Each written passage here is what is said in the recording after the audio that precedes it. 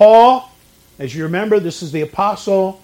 Often would, down the road, he would be referred to, really, starting in the 2nd, 3rd centuries, he'd be referred to as St. Paul.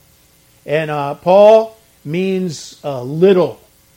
And his Jewish name was Saul. And he was a big guy as far as reputation. He was very into himself, very esteemed by his colleagues and by all the Jewish people because he was a Pharisee. And when God humbled him and made him little, he changed his name or went by the name Paul. So Paul and Timotheus, that's Timothy, that's a Latinized version of a Greek word. It's just Timothy, the servants of Jesus Christ. And now hear who he's writing to. He's writing to all the saints in Christ Jesus which are at Philippi. Now we looked at Philippi last week. Today we're going to look at this idea of all the saints. Who on earth is Paul writing to? Now again, based on what your preconception of a saint is, you may be very biased and very unable to grasp this concept. If you think that a saint is only someone who has lived an extremely godly life and then died and then somehow took on the ability to hear petitions and then were able to perform miracles after you died so that you were canonized, then this wouldn't make sense. Paul is writing to all the saints in Christ Jesus. He's obviously writing to people that are alive. So what is a saint? Well, let's talk about the word. In the English, we see the word saint. It comes from the Greek word hagios, which can be interpreted as holy or sanctified. And the word saint, the English word saint, comes from the Greek word sanctus.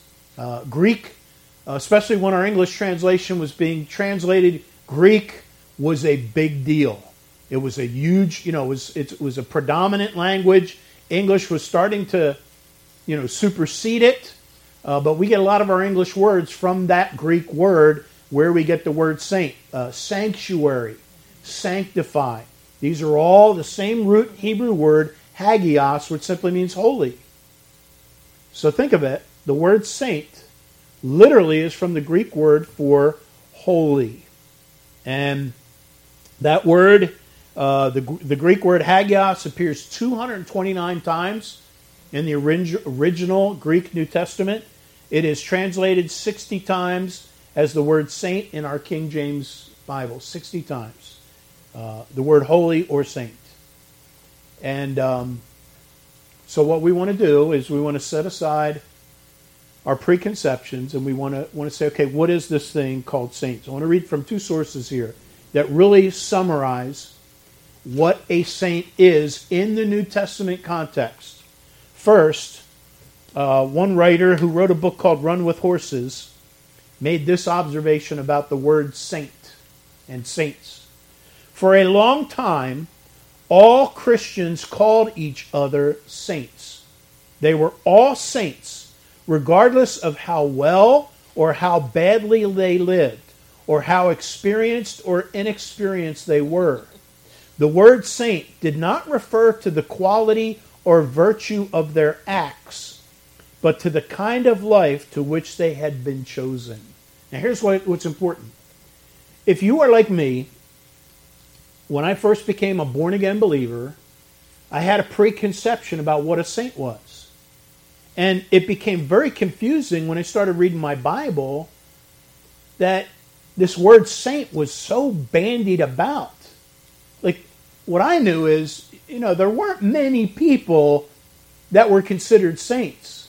And again, none of them were alive. And they were like people that when they did live, they lived such an extraordinary life of pure holiness that we could only hope to live up to them. And it wasn't a term that was very confusing for me. Why is everybody called saints here? And it again, let me read this again. It's a really good description here. For a long time, in the first century and onwards, Christians called each other saints. They were all saints, regardless of how well or badly they lived, or how experienced or inexperienced they were. The word saint did not refer to the quality or virtue of their acts, but to the kind of life which they had been chosen to. Here's another. This is the International Standard Bible Encyclopedia about that word that's translated saint. It is necessary for the ordinary reader constantly to guard against the idea that New Testament saintship was in any way a result of personal character, and consequently that it implied approval of moral attainment already made. See, if you were like me, when you think of the word saint, you're not thinking of just every average, anyday Christian. You're thinking of, whoa, really super godly. And in fact, you may have even used the phrase, that guy's a saint. Meaning, whew, they have, they're living above, they're a little holier than everyone else. And the International Standard Bible Encyclopedia says you've got to work hard to stop thinking that way. And it goes on. Let me read again. It is necessary for the ordinary reader constantly to guard against the idea that New Testament saintship was in any way a result of personal character, and consequently that it implied approval of moral attainment already made. Now here's a good thing. You common, everyday, lowly people like me, guess what? We can be called saint. Can you believe that? We can. In fact, once you find out what it means, you can call one another saint. Saint Noreen, Saint Moai, Saint Ed. Think about that. Just common everyday folks. See, now, it's hard if you've got this idea that to be a saint means, woo, you live super extraordinary, you were holy. It's like maybe you didn't even sin. By the way, nobody fits that category except for Jesus Christ. They go on. Such a rendering as consecrated ones. See, they're taking this idea that, saint has been so changed that when you think of what a saint is, just think of consecrated one. Because the word saint, the word hagios, the word holy, literally means someone set apart. That's all it means. And that's what a saint is. It is someone that has been set apart by God. Now, if you are born again, you have been set apart by God. And whether you're a brand new Christian or whether you're a mature Christian, wherever you are along the spectrum of, struggling saint, a sinner with imperfections, if you have been saved by faith alone, then you have become a consecrated one. Let me read again. He goes on. To be a saint, and this is the point that the original guy made, to be a saint is not directly and primarily to be good, but to be set apart by God as His own. Yet, the godly and holy character ought inevitably and immediately to result. Here's the point. The Bible says this, and here's a phrase we're going to look at in a few minutes. In Christ. The Bible says, if any man be in Christ, he is a new creature. Old things are passed away. Behold, all things become new. You see, something happens when you become a saint. And it's not your doing. The Bible says in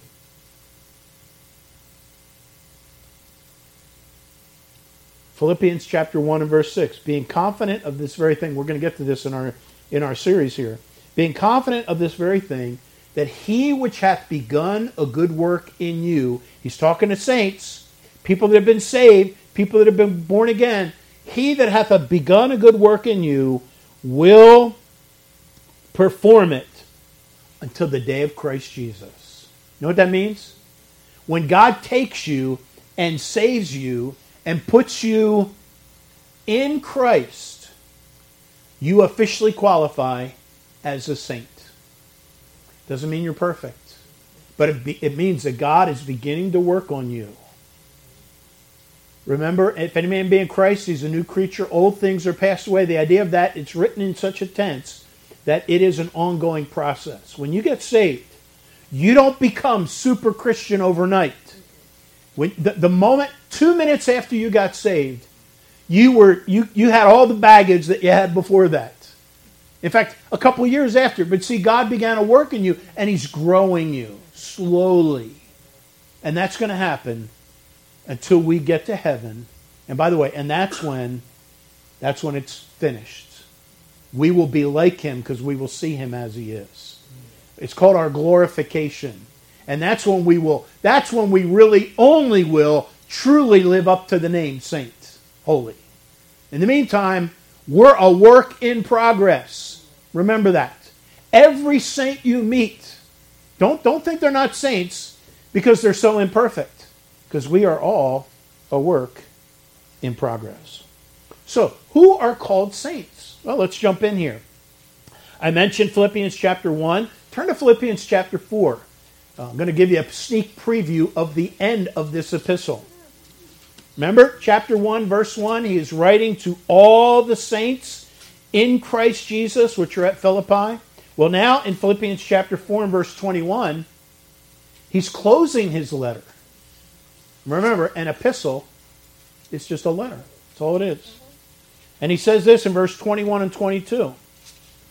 Salute every saint in Christ Jesus. Notice this idea. Saint in Christ Jesus. Salute. He's saying, hey, tell them we said hi. Gracias. Tell them we were giving our best. The brethren which are with me greet you. See, notice the term brethren? He's talking about the same kind of people. The saints that are with him are saluting the saints that are with them. And the saints that are with them, the brethren that are with them, are saluting the brethren that are with him. Verse 22. All the saints salute you, chiefly they that are of Caesar's household. So folks, we're talking about living people. We're talking about the church. Oh, remember this letter, Philippians, was written to all the saints. He's writing to brethren, to believers, to Christians. The term is synonymous. So again, if you have become a Bible-believing, a genuine Christian, you are a saint. Now, how is it used in the New Testament? Listen to some of it, and you don't need to turn here.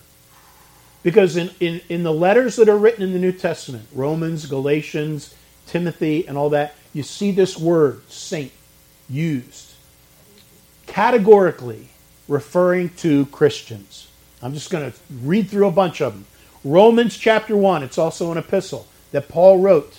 And he says, verse 7, to all that be in Rome, beloved of God, called to be saints.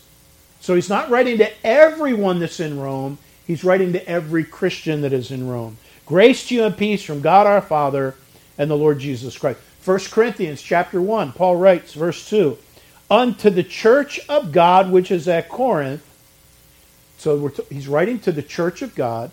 To them that are sanctified in Christ Jesus, called to be saints, with all that in every place call upon the name of the Lord Jesus our Lord. Or to call upon the name of Jesus Christ our Lord. He's identifying. Think of this again. Who's he talking to? He's talking to saints. He's talking to brethren. He's talking to all them who have called upon the Lord. By the way, I hope that's you. Have you called upon the Lord? Have you believed on the Lord Jesus Christ for salvation? You've received Christ. You've believed on Him. Jesus said in John chapter 5 verse 24, verily, verily, I say unto you, he that heareth my word and believeth on him that sent me has everlasting life. Just like that. And shall not come into condemnation, but is passed from death unto life. Just like that.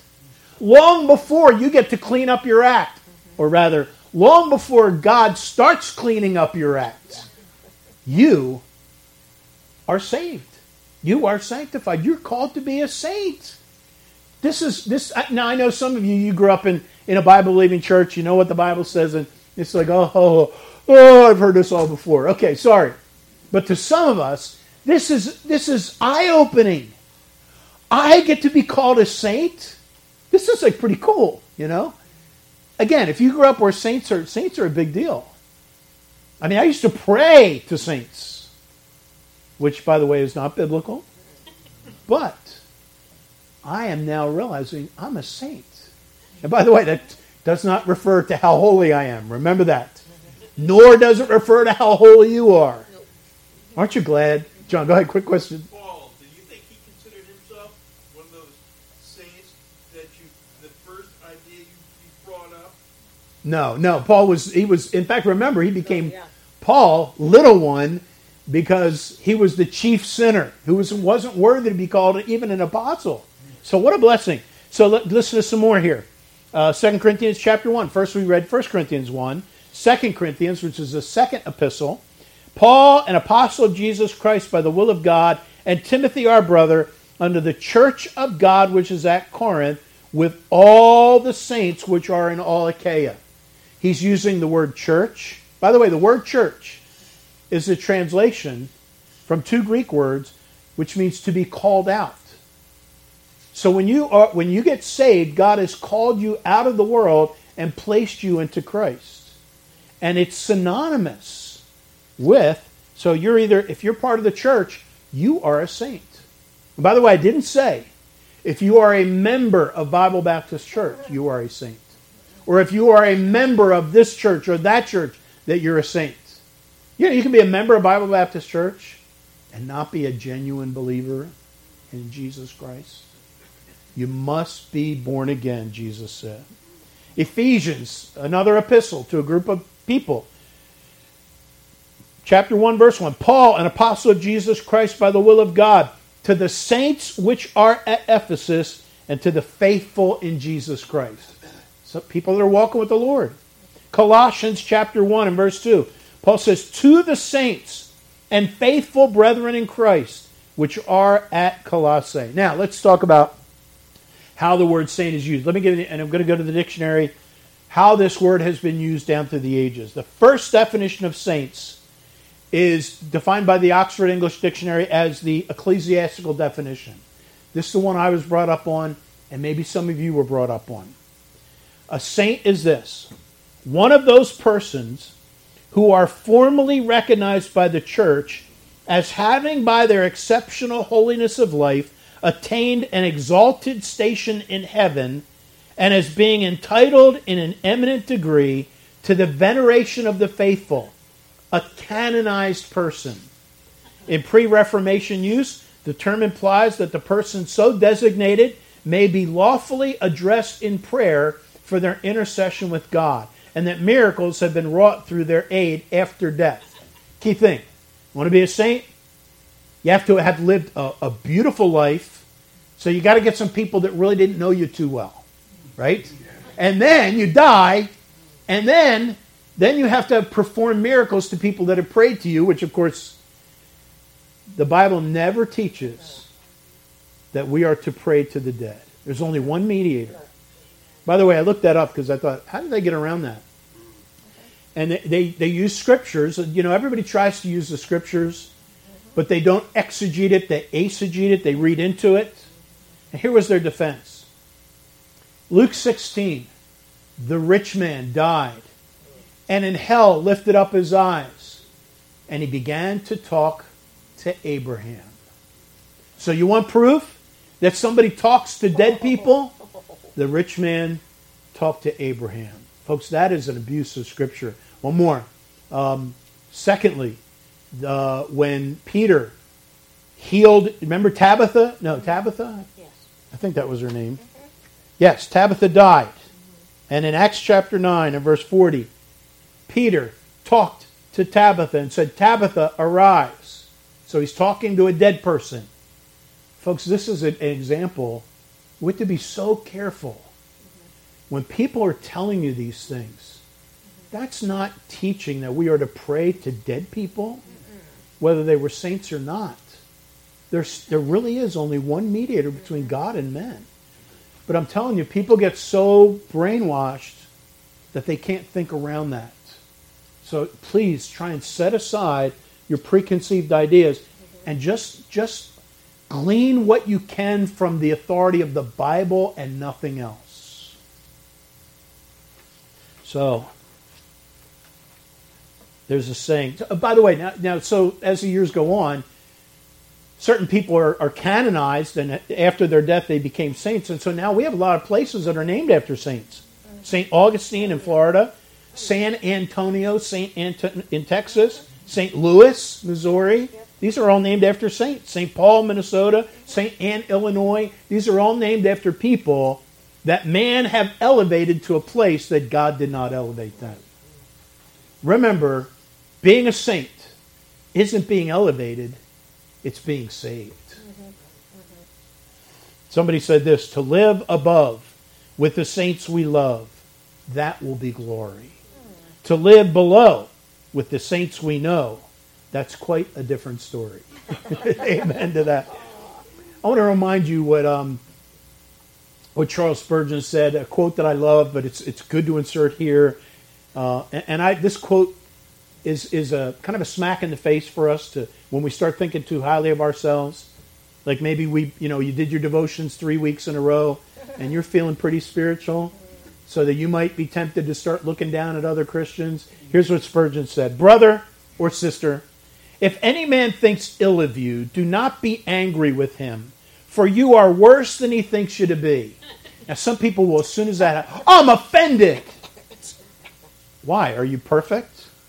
He says, if he charges you falsely on some point, yet be satisfied. For if he knew you better, he might change the accusation, and you would be no gainer by the correction.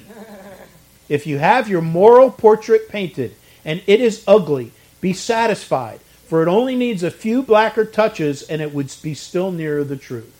I appreciate that because that is a humble perspective on what saints are.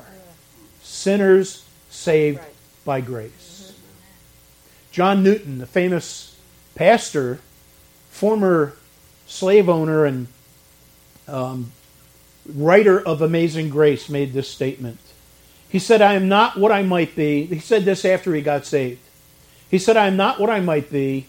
I am not what I ought to be. I am not what I wish to be. I am not what I hope to be. But I thank God I am not what I once was, and I can say with the great apostle, by the grace of God, I am what I am. Would you say amen to that? Amen. You're all a bunch of sinners and saints. If you're born again, you're still a sinner, but you have been set apart by God. So let's close with this. How do you become a saint? And go back to turn to 1 Corinthians chapter 15. 1 Corinthians 15. How do you become a saint? And it goes back to this phrase. This is the difference. There are people that are positionally in the Scriptures declared as being, quote unquote, in Christ. And then there are other people, positionally speaking, who are not in Christ. Rather, they are, quote unquote, in Adam. Adam was a type of Jesus Christ. Jesus Christ was the prototype. Look at 1 Corinthians 15 and verse 20. But now is Christ risen from the dead and become the first fruits of them that slept. Remember the word sleep to the believer? Started with Lazarus. Jesus said, when Lazarus died, Jesus said, Lazarus sleeps. And the disciples were like, oh, great. Well, we don't need to go wake him up right now. And he eventually had to tell them, no, what I'm saying is Lazarus is dead. But for the believer, the follower of Jesus Christ, when you die, we're just sleeping. We are asleep. And look what it says. Verse 21, for since by man came death, that's Adam, by man came also the resurrection of the dead. Verse 22, for as in Adam all die. By the way, when you and I are born, We are all born in Adam. We are declared. We are born in sin. The Bible says in Romans, wherefore as by one man sin entered into the world, and death by sin, and so death passed upon all men, for that all have sinned. When you came out of your mommy's womb, you were in Adam. And that's why you desperately need to be born again. You need to be taken out of being in Adam and put in Christ.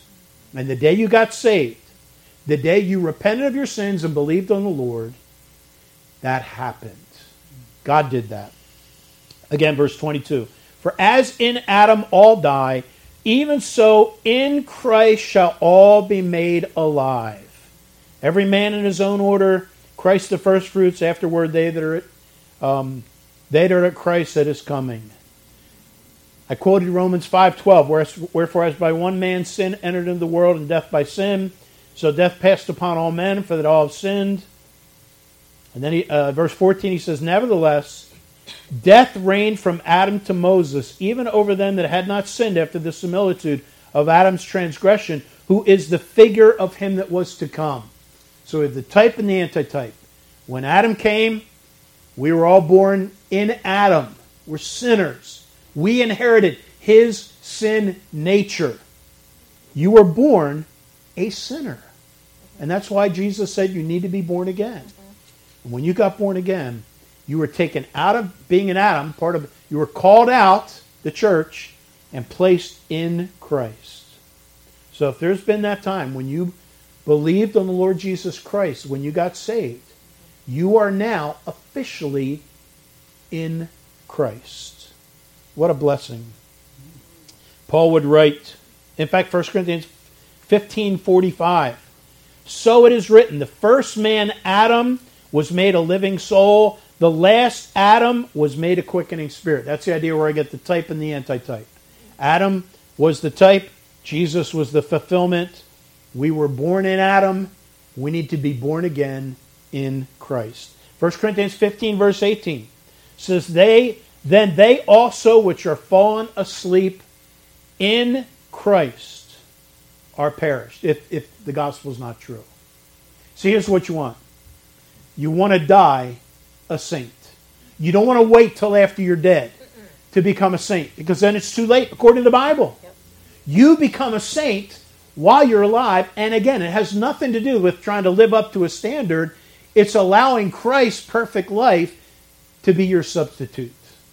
And when you got saved, you became a saint. And so now when you die, you will die in Christ. So you know what? Doesn't matter where you are on your growing maturity level. Here's the amazing thing. You could get saved on your deathbed. Like 5 minutes before you breathe your last breath. And you could have lived a debauched life, a wicked life. And you're on your deathbed. And you believe in the Lord Jesus Christ. You are dying in Christ. Whether you're on a deathbed or hanging on a cross next to Jesus, didn't have a chance to get down off that cross and reform your life. You're dying because of your sins, your crimes. And what did Jesus say to that man? Today thou shalt be with me in paradise. What an amazing thing. So please, do not leave this world before being in Christ.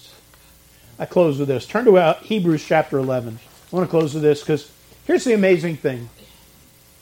When you read through the New Testament, I mean, this letter that Paul wrote was written to a bunch of living people called saints at Philippi.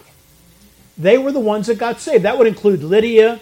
That would include the girl that had the possession. That would include the Philippian jailer and a whole bunch more.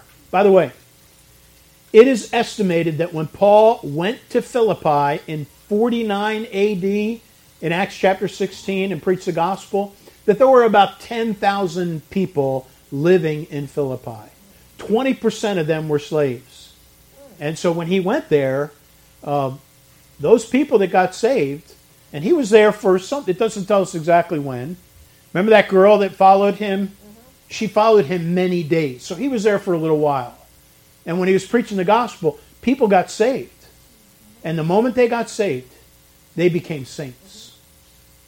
Now we are told, we are not told rather, that we need to pray to saints.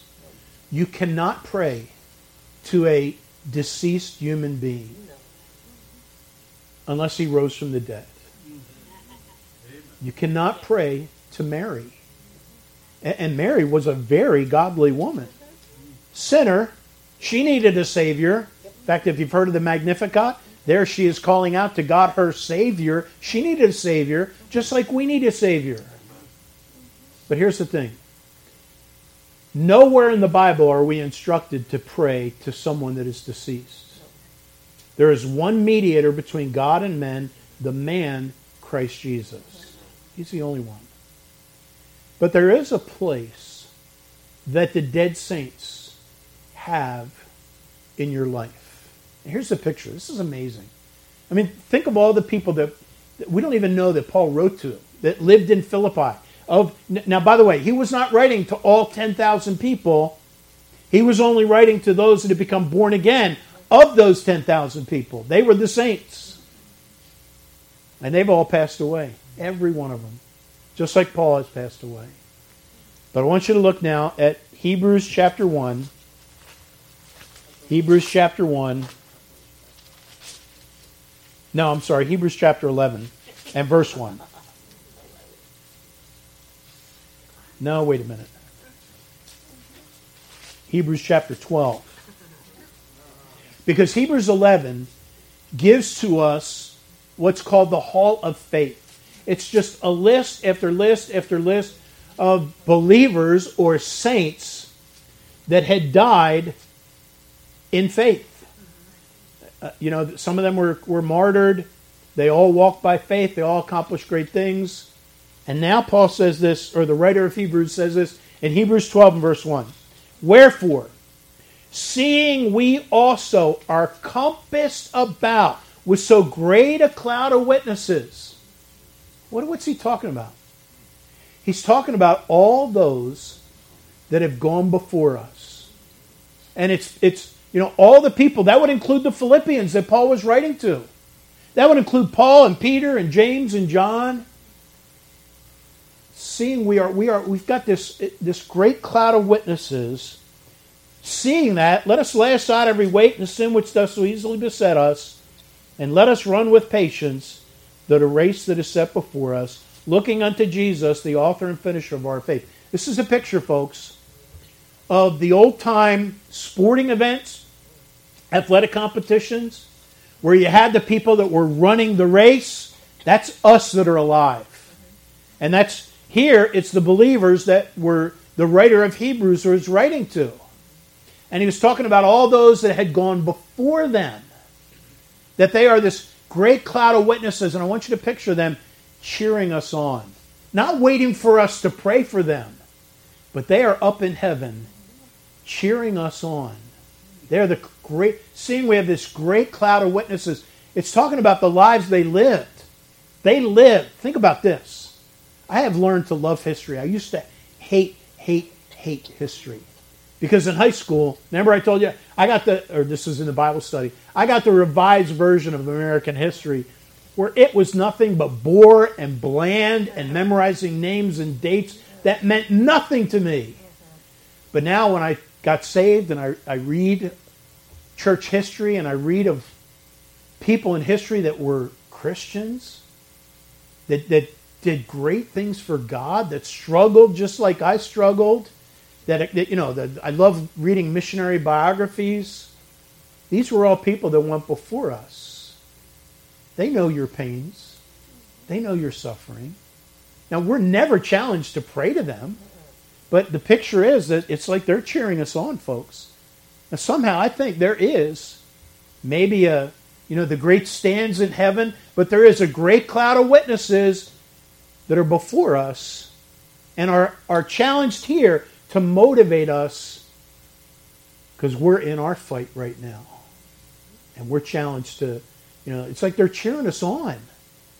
And it tells us, here's one of the glimpses, that when a sinner gets converted, there is rejoicing in the presence of the angels. Not the angels Who would rejoice in heaven when someone gets saved?